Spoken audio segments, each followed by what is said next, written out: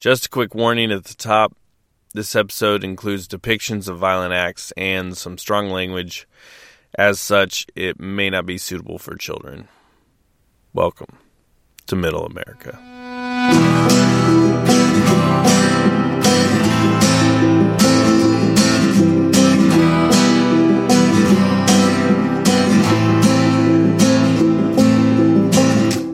Couple of boys run around, made a catapult to get a brick off the ground. Walkie-talkies humming in neighborhood. We were smart enough to look for trouble where we could. You were the friend that I called best. Didn't care to be ahead, be boring like the rest. Found an adventure in bending other rules till life took on other shapes. Think you found me? No.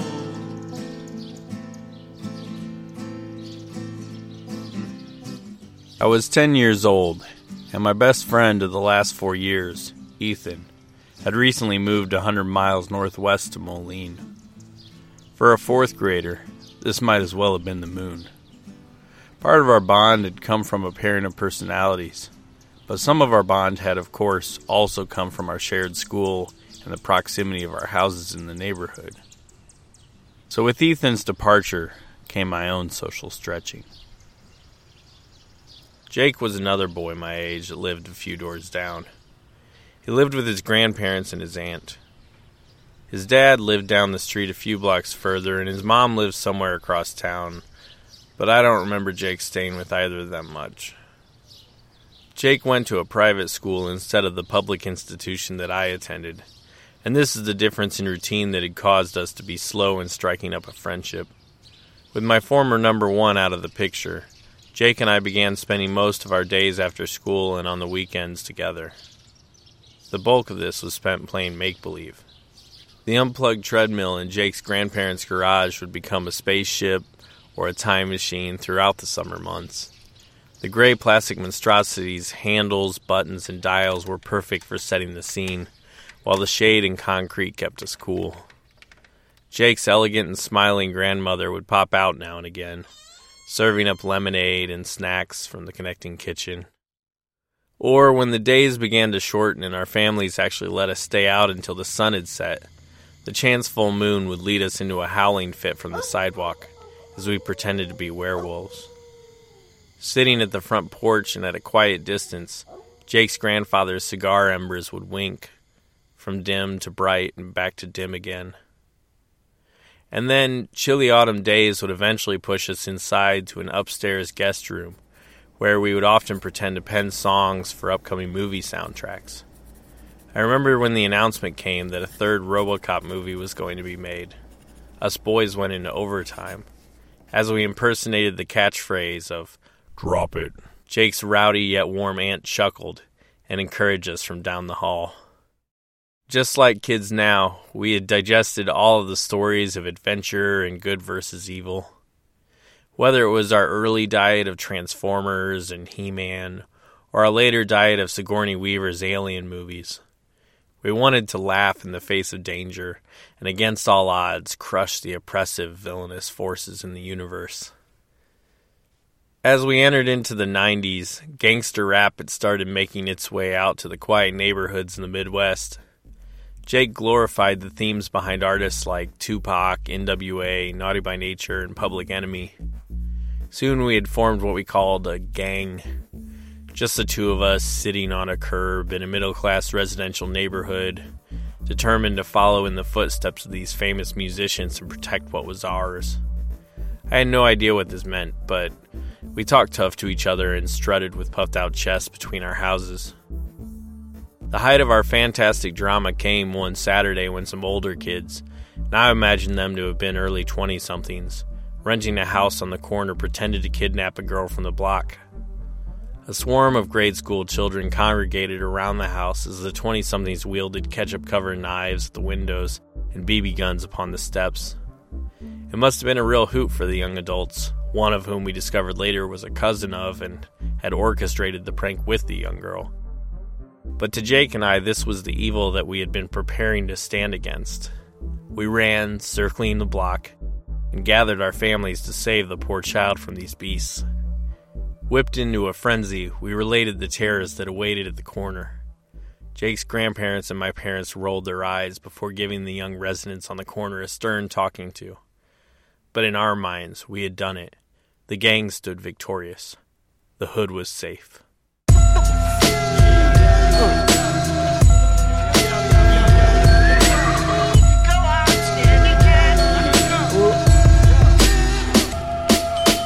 Fancy motherfucker with them godlike features. I'm chillin' in a cave, cooking, eating woodland creatures. You rapping about sneakers while you want a fucking feature. I do my own shit while you all up in the bleachers. I ain't scared of being broke, man, I've been broke. It ain't a joke, the shit I write, cause I've been provoked, don't lose a yoke. Bitches like me cause I look like Macaulay Culkin, and I'm home alone, so they call me on the phone like, what are you doing tonight? I think I just might show up at your door with no clothes and we can take some photos. I do karate on a bitch like I'm in a dojo. I think I love this chick, but I don't really know though. I keep it on the low, when I speak it's like I'm praying. So if you don't understand the words that I'm saying, it's cause you ain't supposed to hear the shit that I'm saying. I ain't playing, leave you in the dirt laying, motherfucker. It's fancy.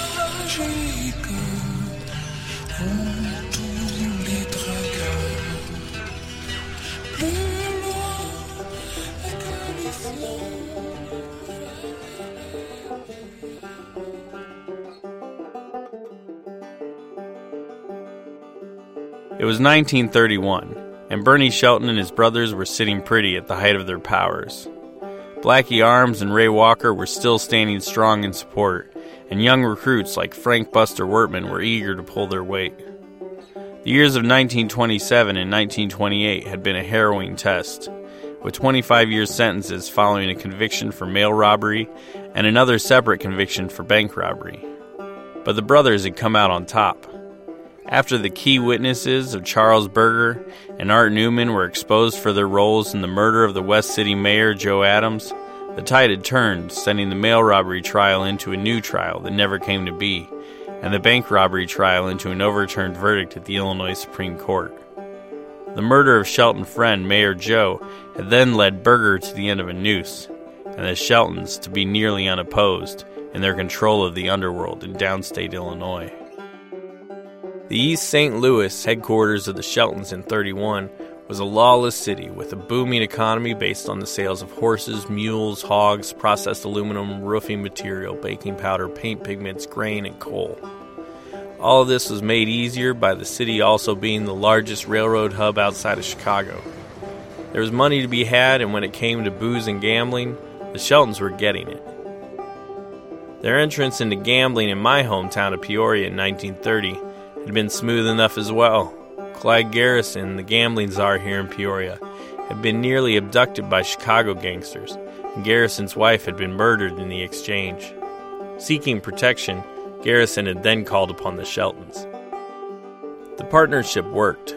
Even the Chicago gang led by the revered and feared Al Capone, who would be entering prison on tax charges within a few months, knew striking into Shelton territory was more trouble than it was worth. And if anyone felt that it was a Shelton world after all, it was Bernie Shelton. 11 years younger than the gang's leader Carl Shelton, and 9 years younger than senior member and middle brother Big Earl Shelton. Bernie didn't have quite as much of the earnest, hard-working farm boy in him. Contemporaries tended to describe Bernie as a lover of good clothes, big automobiles, wild parties, and beautiful women. When he wasn't living so loud, he was known to be quite the animal lover, prizing his golden Palomino horses above all. Bernie was only in his teens when his older brothers began conspiring, robbing, and doing time. By his early 20s, Bernie was becoming the intimidating muscle of the family gang while they ran a speakeasy at the corner of 19th Street and Market Avenue. Carl had the police and government officials on the payroll, and Earl was running loads of booze up from the Bahamas through Florida. Meanwhile, it was Bernie who was the protector of allies and eminent threat to competitors. After all, it's easiest to run a successful business, when the environment and distribution are safe and stable. This is what Bernie and his brothers could better ensure than the police and local government, and this is why they had been so successful in all of downstate Illinois. As far as Bernie's cool was concerned, it didn't hurt that 1931 was a year of big Hollywood gangster films. Both Little Caesar, starring Edward G. Robinson, and The Public Enemy, starring James Cagney, were released, replacing the popular westerns and cartoons of recent years. And Bernie had his movie-worthy moments too. According to Carl Baldwin of the St. Louis Post-Dispatch, sometime shortly before February 2nd, 1931, the Sheltons had received an invite to do a business meeting at a speakeasy located at 330A East Broadway in East St. Louis. The invitation had been made by Joseph P. Carroll, an ex-policeman, gambler, and former partner of Bernie's over at Red Top Taxi Cab Company, and Tommy Hayes, a former gunman for the rival Cuckoo Gang. Carl suspected that Hayes coveted the Sheltons' position in the East Side market. As Carl and Bernie exited their car to approach the beer flat with their Thompson submachine guns in hand, a cab driver happened to pass by and give them a tip that they were walking into a trap. The brothers still entered the speakeasy, but now with guns blazing instead of hands held out. When 3 bodies were eventually found elsewhere, likely moved with the cooperation of local police, they included Carroll, a gang hanger-on named Theodore Kaminsky, and pawn shop owner David Hoffman, who was said to have simply been in the wrong place at the wrong time. Like death, you came for me. So like death, I will come for you.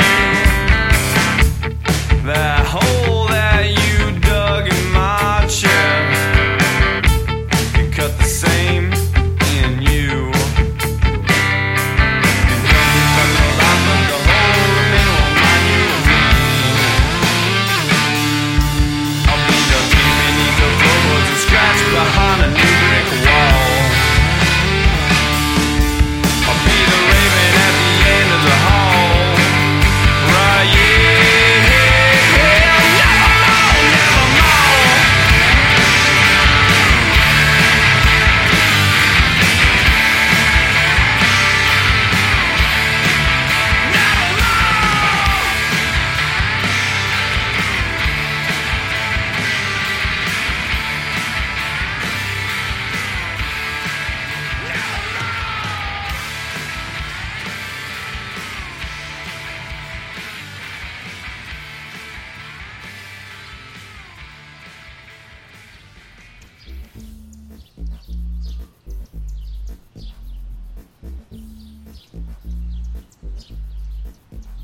There were rough spots in my youth, but compared to most, I had an ideal upbringing.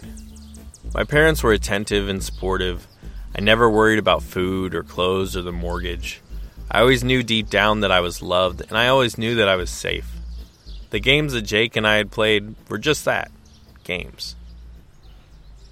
On a hot day a couple summers into our friendship, there was a squeal of tires out in front of my family's house.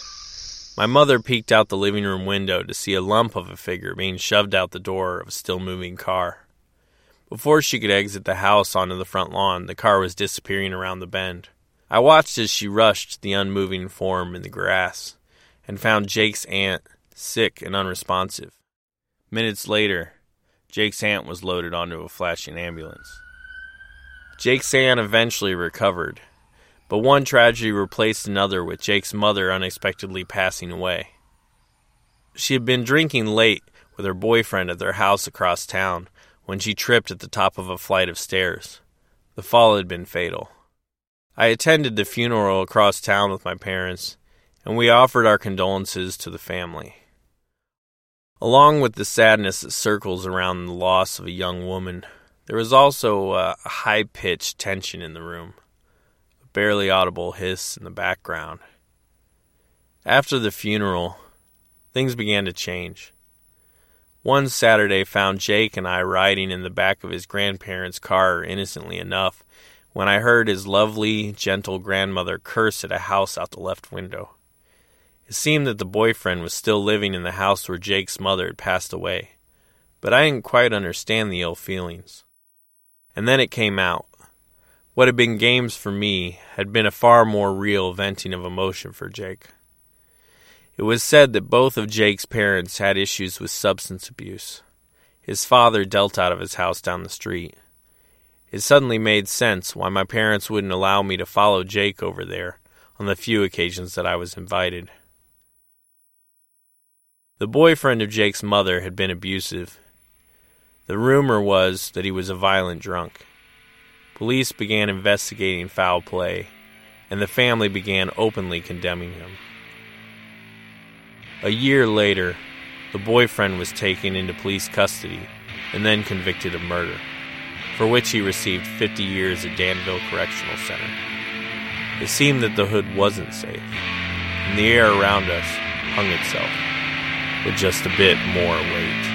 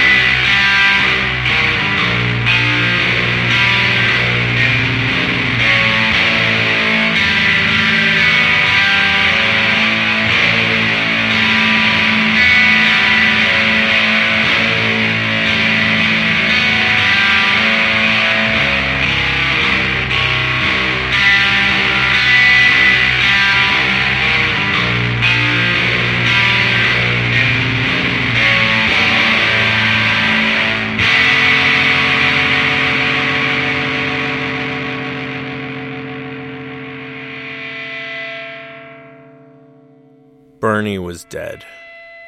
Carl had been murdered 9 months earlier. 2 years down the road, their oldest brother, Roy, who had never been an active member of the Shelton gang, would be murdered while driving a tractor on his farm. Multiple murder attempts were also made on Big Earl, youngest sister Lula, nephew Little Earl, and longtime right-hand man Ray Walker. Prohibition had ended in 1933, which severely cut into the take of the Shelton brothers gang. This caused the Sheltons to have some issues paying off officials as they had before. Likely not unrelated, Blackie Arms, Ray Walker, and Buster Wertman were then all caught and sent to prison after assaulting federal agents during a raid of a still near Collinsville. Arms and Wertman both wound up in prison at Alcatraz. In 1934, Carl, Big Earl, and Bernie then found themselves charged with federal tax evasion. The writing was on the wall for their time in East St. Louis. So, after being briefly headquartered back near their childhood stomping grounds in Fairfield, the brothers took another opportunity. Relations with Peoria's gambling boss had cooled by 1940, and Mr. Garrison wisely chose to retire for a time. This brought the Shelton brothers into town at full force. The Sheltons found Peoria to be another lawless city like East St. Louis. It was a study in extremes, with the rich living high on the bluffs and the poor living down in the foul-smelling industrial neighborhoods below. It was also the second largest city in the state and filled to the brim with both churches and saloons. As the Sheltons were making themselves at home here, Blackie Arms and Buster Wertman were finally allowed to leave prison. However, during their time at Alcatraz, the men had felt that the Sheltons were either unable to look out for them or had not cared to do so. The Chicago gangsters saw this as an opportunity and made advances to woo the men into the Chicago way of viewing the world. Finding themselves back on the streets of East St. Louis, Arms and Wertman dove into the underworld with the help of their new northern allies. Soon, Frank Buster Wertman found himself in control of gambling on the east side. Eager to expand, he saw that the Sheltons stood in his path on the way to further glory. Seeking to remove them, he placed $10,000 on the head of Carl Shelton and another $10,000 on the head of Bernie. A crew from Chicago saw this possible gain in money and stature and tried to ambush Carl and Bernie at their new West Peoria headquarters, the Parkway Tavern. What they found instead was multiple times their number, and armed Shelton henchmen. The crew quickly turned tail back to their northern home. In September of 1944, Blackie Arms himself took a shot at Ray Walker, injuring but not killing the still loyal man. 3 months later, Arms found himself in a nightclub owned by Walker's cousin, and then found himself dead of a gunshot wound. Thus, Blackie Arms was out of the way, but Shelton's childhood friend Charles Black Charlie Harris then teamed up with Wortman, spelling disaster for the gang. Harris knew the Sheltons and their home turf intimately. He also, like Arms and Wortman, knew how it felt to be snubbed while serving time for the Shelton Brothers gang. Carl Shelton retreated from Peoria in 1945 after a reform candidate named Carl Treble was elected mayor. Bernie stepped up to take over gambling in the county, but Wortman, Harris, and various allied Chicago agents took this for weakness. Frank Kramer, a slot machine operator and tavern owner in service to the Sheltons, was shot and killed at his home on Farmington Road in February of 1946. In September, Shelton muscle Joel Nyberg was found on a Peoria area golf course full of bullet holes. A month later, Shelton slot machine operator Philip Stumpf was shot to death while driving home from a bar out on Big Hollow Road. As far as anyone could tell, these murders went on without retaliation from the Sheltons, making the gang appear even weaker, while their political payoffs again began to lag. It was October 1947 when they got Carl Shelton. He was shot to death on a country road near his home, and according to Ray Walker and Little Earl, who were trailing Carl in another automobile, it was Black Charlie who had done the shooting. Attempts on Bernie Shelton's life continued while he remained determined to hold Peoria County. He managed to avoid an ambush in Galesburg while traveling to Iowa, but came to his end on July 26, 1948. Bernie had exited the Parkway Tavern, intending to take his car into the shop, when a well-dressed man hiding in the underbrush on the hillside sent a bullet from a .351 caliber Winchester automatic rifle through the flesh near Bernie's heart. The man then raced back up the hill into a dark green Chevy sedan, waiting for him in St. Joseph's Cemetery. A.L. Hunt, owner of Hunt's Family Restaurant located across Farmington Road from the tavern, immediately called the sheriff. Bernie managed to shuffle back to a bar stool inside the tavern until walking out to an ambulance soon after, at his own insistence.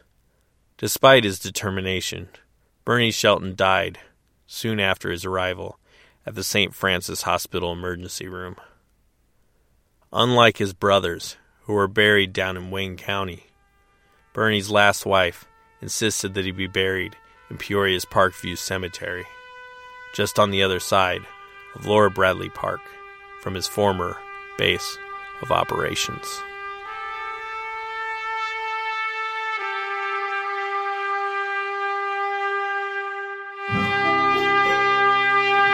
I could not believe the stars at midnight, the view from my front step, the simple things that I took for granted.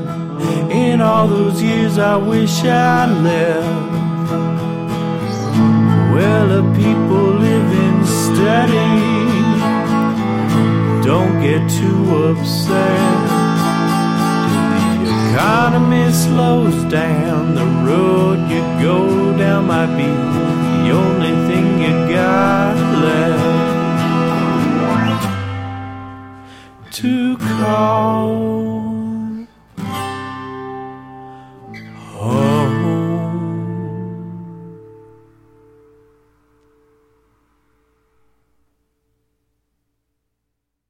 Thank you for listening to Middle America Podcast. The featured music for this episode was Looks Fancy by Fancy Hawk. Everything else was created by Jared Grabb, along with Thomas Satterfield in appearances on drums, Chris Mackey in an appearance on guitar, Mark Perez in an appearance on trumpet, and Nate Kappas of Angry Gods in a performance of the instrumental guitar interlude Slow Burn. You can see a full listing of the music used in today's episode on the episode's page. Editing assistance was provided by Becca Taylor. If you would like to find out more about the Shelton Brothers Gang, I strongly recommend reading Brothers Notorious by Taylor Pensano. There's a lot in there, so you can plan on hearing more about Carl Shelton and Charles Berger down the road. A quick thank you to Earscum for the review on Apple Podcasts. It's a great way to help in getting this show out there to new listeners. If you enjoy this show, please rate and review this podcast wherever you find it. Or, got a friend who loves 1920s Prohibition-era gangsters? Or maybe one who loves 1990s gangster rap? Tell them about the show. Last but not least, please go to the Patreon page at patreon.com/midamericapod. I will be posting exclusive audio and photos up there, and I want you to have it. Thank you. Until next time.